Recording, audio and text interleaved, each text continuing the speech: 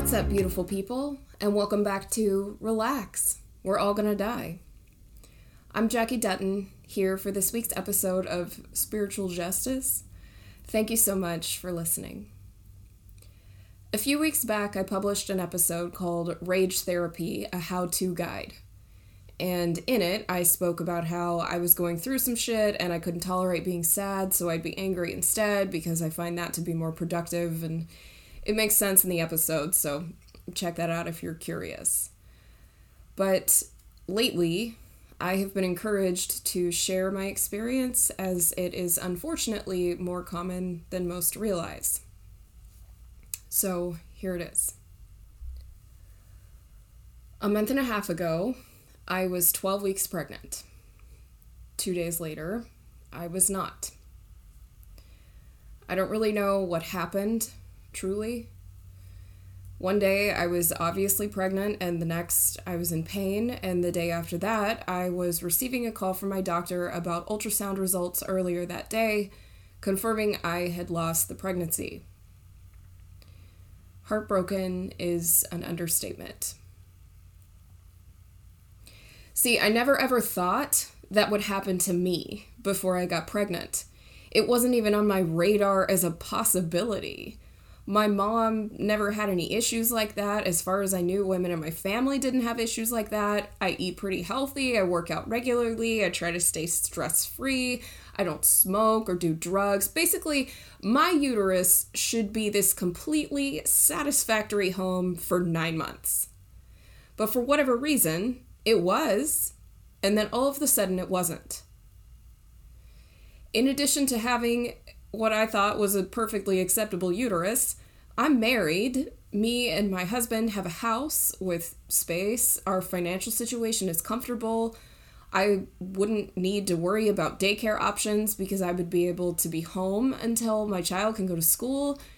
Oh, and we purposely bought a house in an area with good public schools. Yeah, basically, I have all of the trappings of a situation that's like, insert baby here.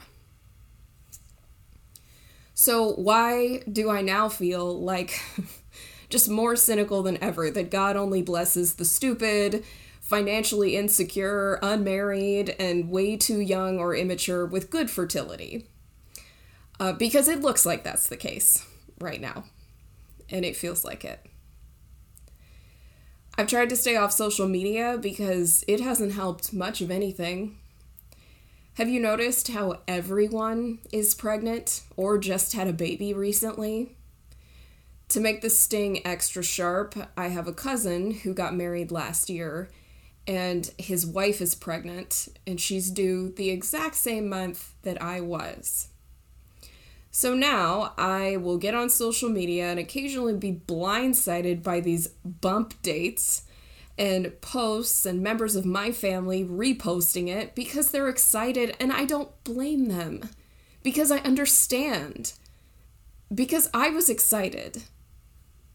But now there isn't anything to be excited about. Now it just hurts.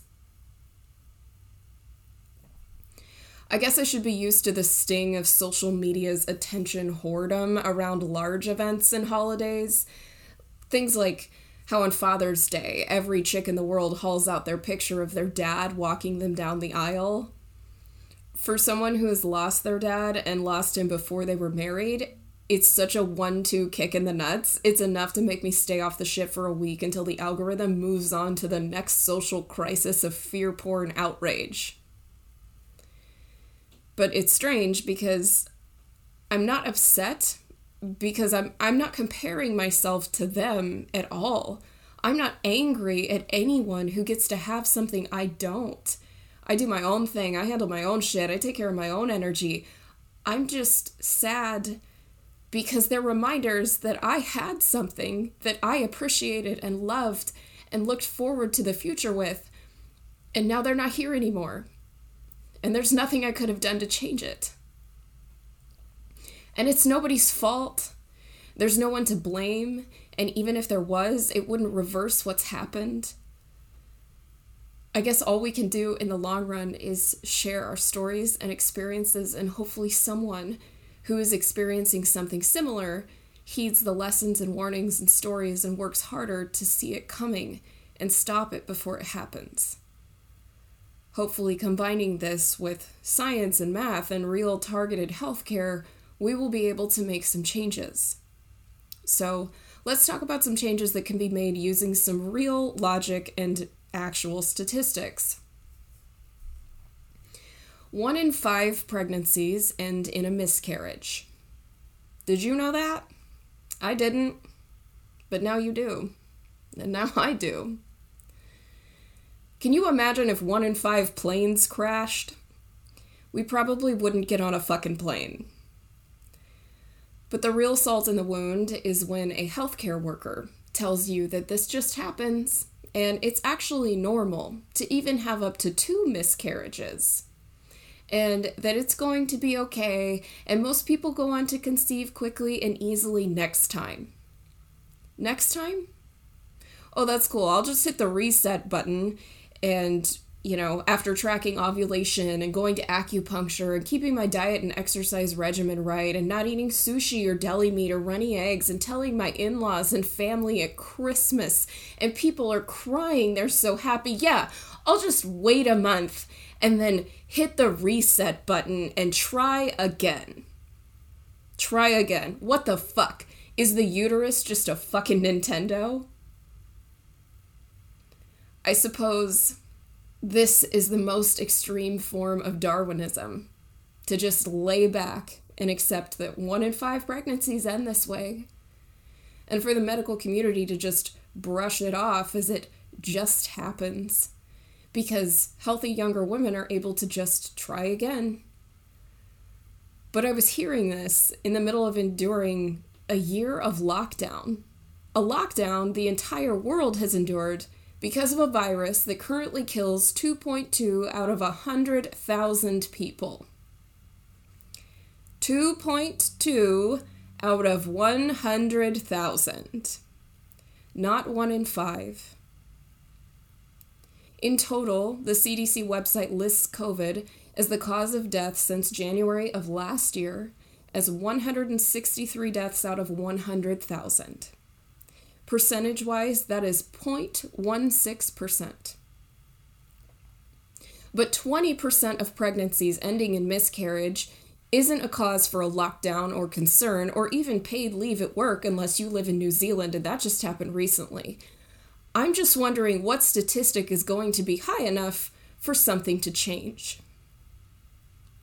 See, when you get pregnant, and they confirm it at the doctor's office with a blood test and an ultrasound, they also draw several vials of blood.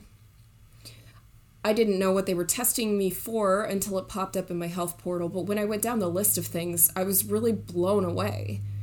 The list includes several STDs, of which I knew I didn't have, multiple drugs, none of which I've ever done, immunity based on vaccines or viruses I've had in the past, and then the usual blood count numbers. But here's the saltiest fucking part of this shit sandwich. Are you ready? There are 2 major hormones that control a lot of the production of your first 12 weeks of pregnancy that your body must produce for the pregnancy to be successful. And they are estrogen and progesterone. But they don't test you for those. Apparently, you have to scream at someone in order for them to take a look. And there's still a chance that your insurance won't pay for it. There's still a chance that it's extra expensive. Are you kidding me? They were happy to test me for everything from heroin to HIV, but God forbid they take a peek at the progesterone levels to see if it's high enough to fully form a solid placenta. No, just roll the miscarriage Russian roulette and let's see if 1 in 5 chances that the gun goes off in my face and anyone else's. I'm horrified. I hear or read about rare diseases that they find and figure out, and they're raising money for them, where like 1 in 500,000 people are affected. I hear that now and I just think, what the fuck? If you were on this earth, if you were a human being, you were grown and created by a woman's body, by the very organs responsible for and being affected by this brutal statistic. But still, we're just gonna blow it off since the chances of trying again are there. For people wondering about fertility treatments, you need to realize that your OBGYN won't really even consider referring you until you've tried for at least a year with no success. A year. Or until you've had 3 miscarriages. 3. And to top it off, there is a cavern the size of the Grand Canyon between normal healthy women able to conceive in that kind of healthcare and fertility treatments and that kind of care. There is no bridge, no halfway point, no middle ground. It's one side or the other. And the other? It's financially crippling for most. The drugs alone for IVF treatments can cost up to $30,000, and there is still a chance the implantation doesn't take, and there's still a chance after that of a miscarriage. A lot of people are successful, and it's a miracle of science and medicine that it works. But what if there's a less extreme alternative at a halfway point that nobody has looked into? Around the time my husband and I started really trying, I ended up figuring out I had a large ovarian cyst. Cysts create an estrogen dominance, which is bad when you're trying to conceive because too much estrogen in your body makes your body think that you're already pregnant, so you don't ovulate. So after some searching on the internet, I found this natural supplement called Vitex. It's chasteberry and has been used for thousands of years. Literally, there's evidence that the ancient Greeks used this to regulate cycles and improve fertility. I read reviews and almost every single one included one of 4 things. One was that they had had terrible cramps their entire lives, and this helped immensely lessen the severity every month. The second was that they weren't ovulating regularly or not seeing their levels spike high enough, and this now was fixed. The third was that they had a cyst, and it was now gone. And the fourth was that they had been trying to conceive, and within less than 3 months, they were pregnant. I figured, what did I have to lose since I hadn't conceived yet? So within 2 months, not only was I pregnant, but at the ultrasound 8-week appointment where they saw the heartbeat and confirmed my pregnancy, they also confirmed that my 6-centimeter cyst was completely gone. Vitex could easily replace birth control for people who only take it for the regulation of their cycle or to lessen their cramps. There is another natural supplement called inositol. It's highly reviewed to help tons of women who have PCOS, and they not only control their syndrome, but it's helped them conceive as well. In simpler terms, Vitex helps an estrogen dominance, and inositol helps people with an androgen dominance. But have you ever heard a doctor recommend anything other than a pharmaceutical birth control for any of your reproductive problems? I haven't. Actually, birth control and ibuprofen seem to be the only 2 things out of their fucking mouths until you complain about something to the point of asking for surgery to figure out what's happening. So what gives? What's up with the lack of care for the thing responsible for creating life itself? Again, if someone would have given me the statistical choice of COVID or a miscarriage, I would have taken the Kung Flu on any day. Am I being insensitive? Well, I'm looking around at all the sacrifices people are making for COVID, and I'm just wondering if anybody would care enough to wear masks or stay home to save women from having a miscarriage if it helped. 1 in 5 pregnancies lost isn't enough to make hormone testing a standard practice, but whew, thanks for making sure it's standard to test that I got the rubella vaccine when I was a kid. I've struggled with whether to share this or not. Aside from my sister and a few close girlfriends, it isn't normal to start giving details about all your lady parts and the issues that accompany it. At least not for me. I also wonder and anxiously spiral sometimes still, driving myself nuts, wondering if there's something wrong that caused it, if there's something I should have done differently. I stopped taking the Vitex the second I figured out I was pregnant, and 4 weeks later at my appointment, everything appeared great. But now I'm reading that Vitex also helps maintain a progesterone level which is responsible for creating a strong placenta within the first 12 weeks, and consequently not to stop taking Vitex until after the first trimester. I wasn't aware if I had a progesterone issue, I'm still not, because they didn't bother to test me for it. So I didn't know that I should have continued to take it for that. My doctor also never even heard of Vitex, so they had no advice. I've been greatly helped by my acupuncturist, who has gone out of her way to help my body reset and heal for trying again. Now the last parts are up to me and my husband, but one component I can do that nobody else can help me with is the hardest part. It's resetting my mind. In case you can't tell, I don't do fear well. I hate being scared. It's bullshit. It makes me angry because I logically know things are usually fine, but I cannot stand being anxious or scared of a what if. It does you no good. When I was pregnant, we told some of the people closest to us.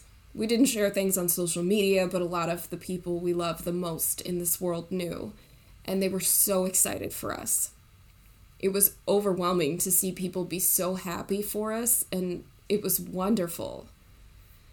But every time I told someone, I remember my heart would just pound, and I would be overcome with this absolute terrifying feeling that, what if this doesn't happen? What if something happens? And these people who were so excited are now sad and disappointed for us, and now I'm the idiot who told people too soon. It made me feel like I shouldn't share this news until I was 32 weeks along or something.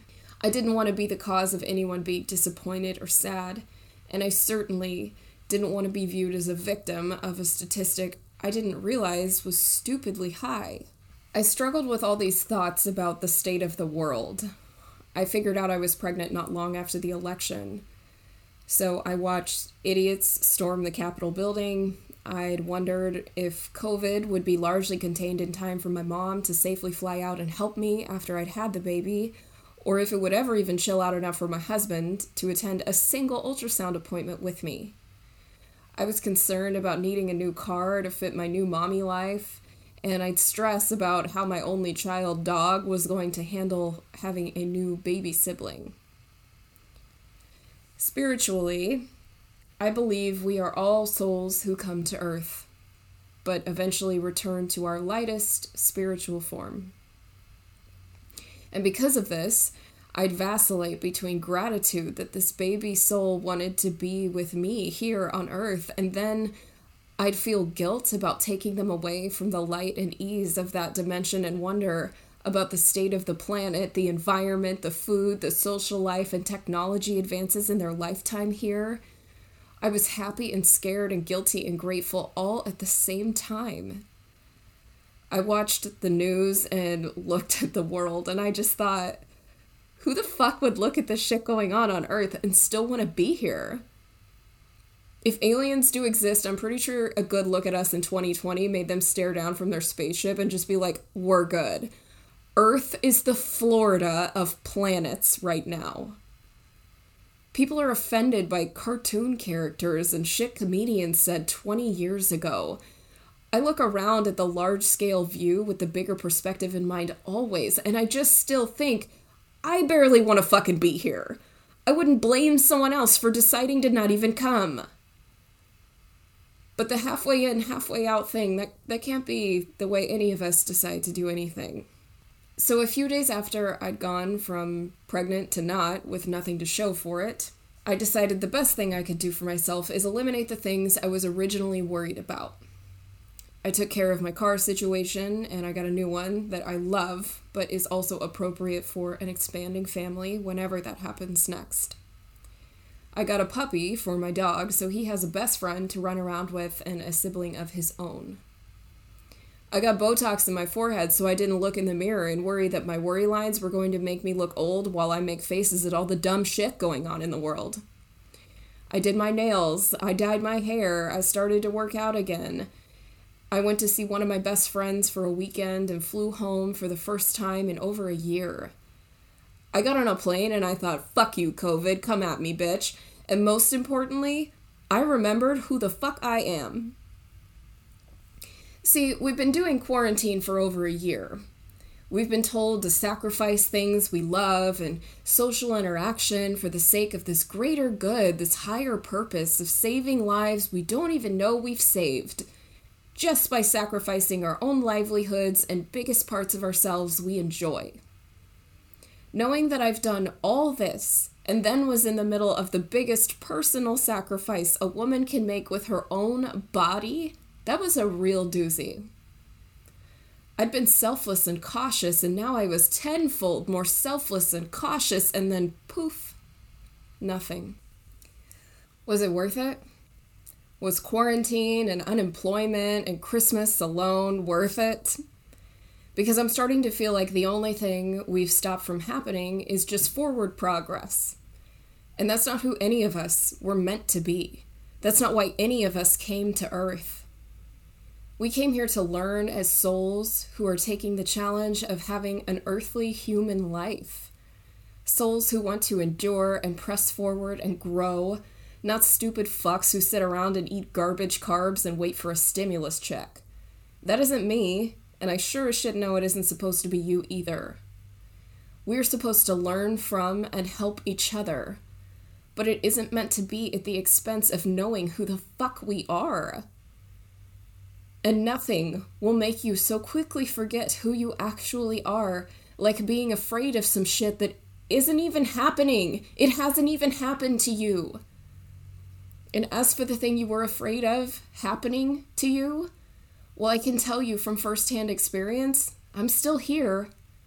I've survived 100% of all the horrible ass days that have happened so far. And I know you will too. If anything, after the dust settled and I was able to be angry, I remembered finally feeling like myself. So I did more shit that helped me feel like me again. Not the person who wears sweatpants and watched all of Bridgerton in a day because I didn't want to do anything else and was afraid of COVID, so I didn't go anywhere. But the me who conquers shit. The woman who refuses to listen to the word no, and the woman who would be an awesome mom. In the last year, nobody has empowered anyone to remind people of this. It's just been the fear porn loop, so let me be the one to tell you, you are capable of doing great things, of achieving the things you want if you work hard enough for it. Stop doubting yourself or second-guessing yourself. You're not accidentally giving people a virus by being your true and happy and most authentic self, and you're never gonna feel like the youest version of you if you're just fucking terrified the entire time. Asking yourself, what's the worst thing that could happen, can sometimes be the very situation you wind up in. I don't know if it's a self-fulfilling prophecy or not, but I can tell you the worst thing that can happen is usually not life or death. In my case, it kind of was. But it was also the death of whoever that quarantine person was. And I can tell you, I'd so much rather be a mother, and I'd so much rather be the child of the woman who feels like I do now, as opposed to whoever that was 5 or 6 months ago. See, over the last year, I was so worried about the bigger picture, I forgot to remember the smaller one. The bigger overarching message of stay at home and save lives. Don't do the things that make you happy or you're gonna kill someone. The planet sucks. Everything's scary.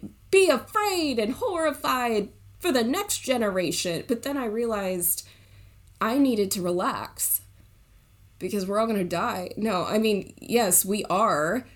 But aside from this big perspective and frame of mind, I think it's important to keep, but it's necessary to zoom in and back to the focus of what you are in control of. So here's what I realized. Yes, the planet is shit, but we live our human lives with the people we love the most. We individually operate on the smaller scale of an individual human. We make memories with the people around us, and we learn from person to person and personal interactions.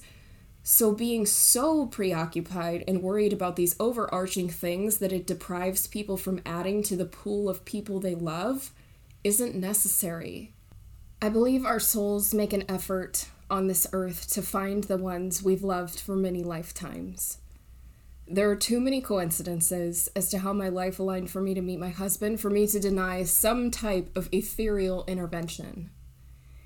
We go through life searching and clinging to people we deeply love in ways that expand our lives and minds and help us learn about ourselves and them and the world. And I know there is more to love than just what is here right now. Not just for me, but for everyone. I know confident love is the opposite of fear. And I know you innately know this too. I now know the statistical chance of having a miscarriage is 1 in 5. But I also now know the statistical chance of having a perfectly healthy pregnancy is 4 out of 5.